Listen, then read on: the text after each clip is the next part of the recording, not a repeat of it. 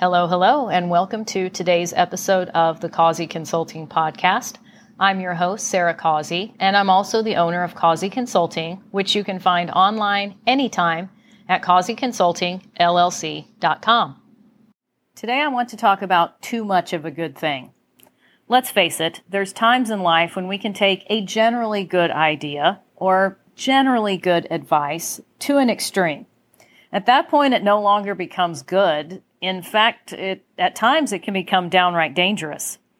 The other day, I was talking to a friend, and he confessed to me that he had gone off the rails a little bit. He was surfing around on YouTube and found some recordings of some gurus that were screaming at people. If your business is in trouble or you're not making as much money you want during the pandemic, then you're a loser, you're weak, there's something wrong with you.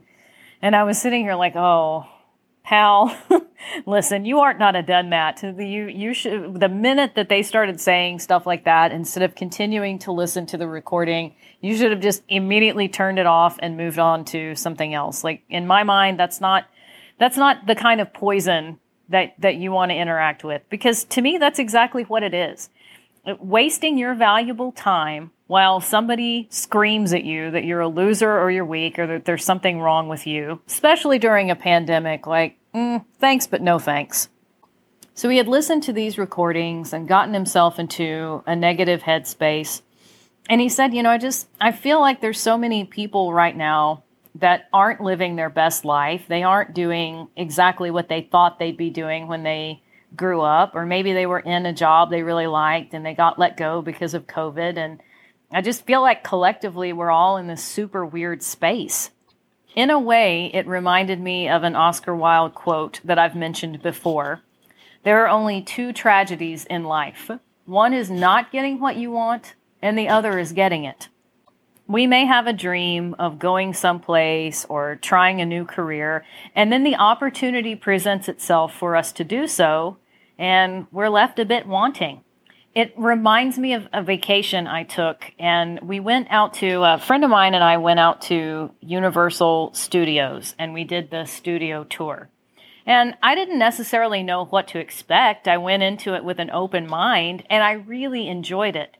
But for whatever reason, she had hyped it up in her mind. I do not know exactly what she thought was going to happen. I suspicion that it may have been like a Bruce Springsteen, Courtney Cox kind of thing, like in the Dancing in the Dark video where he pulls her up on stage and it's like this moment. I wonder if she thought that she was going to get to see some famous Hollywood actor that was going to pick her out of the tour group and be like, oh yes, you are my Helen of Troy. And then when that didn't happen, she was woefully disappointed. I don't know exactly what it was that she thought, but when it didn't go according to her plan, it didn't live up to this grandiose expectation that she had in her mind. She was really disappointed and was like, well, that was a bust. I'm almost sad that we did this. And I was standing there well, I'm not. I thought it was perfectly fine. I've known people that made career changes and everything was successful and it was everything that they dreamed it was going to be. They were totally in love with their new job or with their new career path, and it was great. Sunshine and roses. And then I've known people who made a career change and realized that it was not what they thought. Maybe there were some consequences or some duties to the job that they didn't anticipate and no one told them up front. And they realized after they made the leap that it just wasn't what they thought. One of the things that I mentioned to my friend in this conversation is the path of least resistance. Even though I'm about to use corporate jargon and I hate it, it is useful here, so bear with me. I myself have learned to just lean in. Look for the path of least resistance. Look at where the money is flowing quickly and easily. Where do I feel the most happy and the most productive? And just lean into that. Instead of trying to chase after something that's new and shiny or trying to make lightning strike in a bottle, look at where things are flowing of their own accord. I think I'm always willing to tattle on myself. And earlier this year, I was at a place where I thought, okay, in order to really grow the coaching side of my business, I need to get more serious about advertising. I need to determine where to advertise, what kind of a budget makes sense.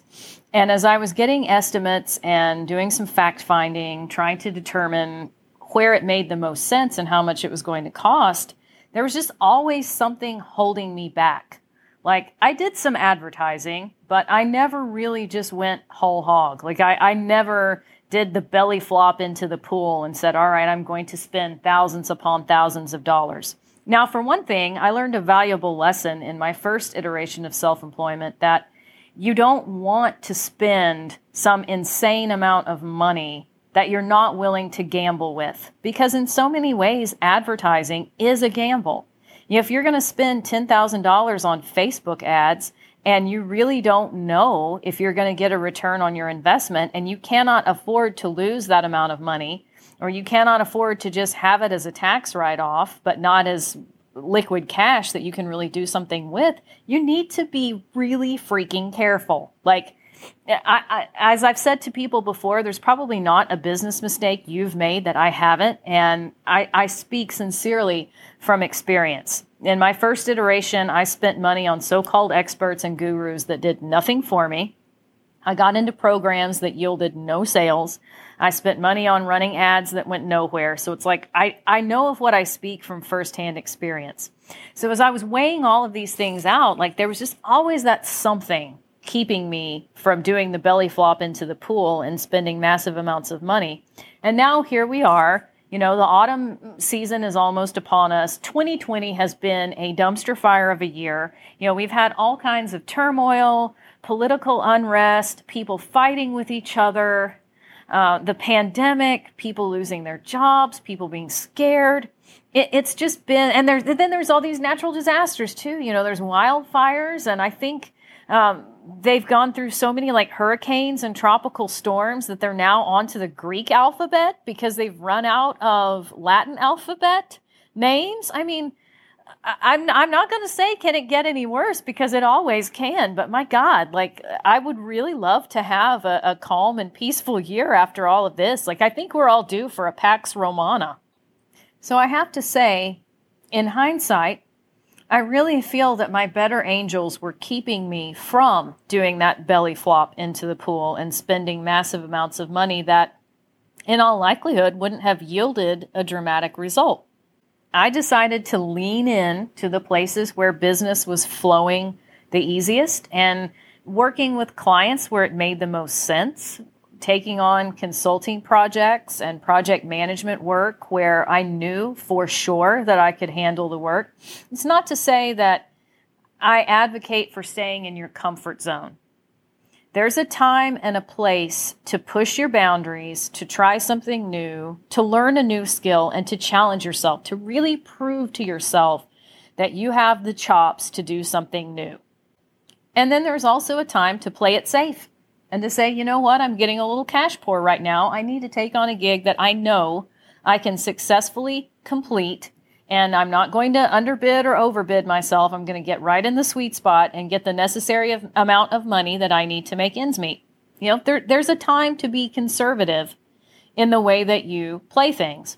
It's sort of like your investment portfolio, you know, and there's times when you can be very risk tolerant. You can say, I want a high risk situation that might give me a very high reward. And then there's a time later in your life where you want to back off the gas pedal and say, I'll be more conservative.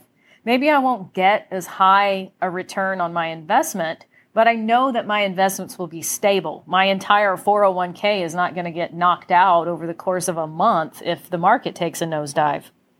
I feel like this is where the Buddhist teaching about the middle path is so helpful. You know, we don't want to stay trapped in our comfort zone forever, and we don't want to sit and just listen to bad news. We don't want to dwell on the pandemic. We don't want to just sit around and cry in our coffee and say, well, nobody's buying anything. Nobody's spending any money. Nobody's hiring. Nobody's going to do anything because of COVID. Wah, wah.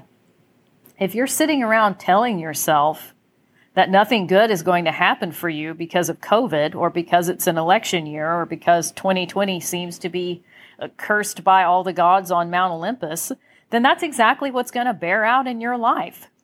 Now, with that being said, we can go over to the other side of the pathway where there's gurus screaming at you on YouTube that if you're not taking crazy risks and if you have any amount of worry or concern whatsoever, then you're just some kind of loser or weakling. You should just be spending money left and right. You should just pretend that nothing is out of the ordinary in 2020. And it's like, that doesn't sound like very sage advice either. Can you still grow your business in a pandemic? Yes. Will you be able to do it the same way that you've always done it? Probably not. You may have to move in a different direction. You may have to learn some new skills, or you may have to fall back on some old skills that you'd rather not be using.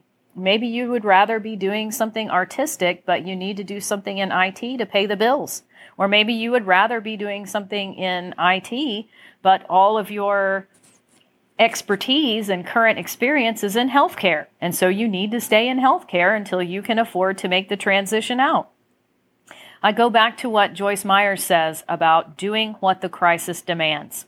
We're all going to have times in life when we're in a less than ideal situation and we just have to pull up our britches or put on our big girl pants or our big boy pants and just say, all right, this is not ideal.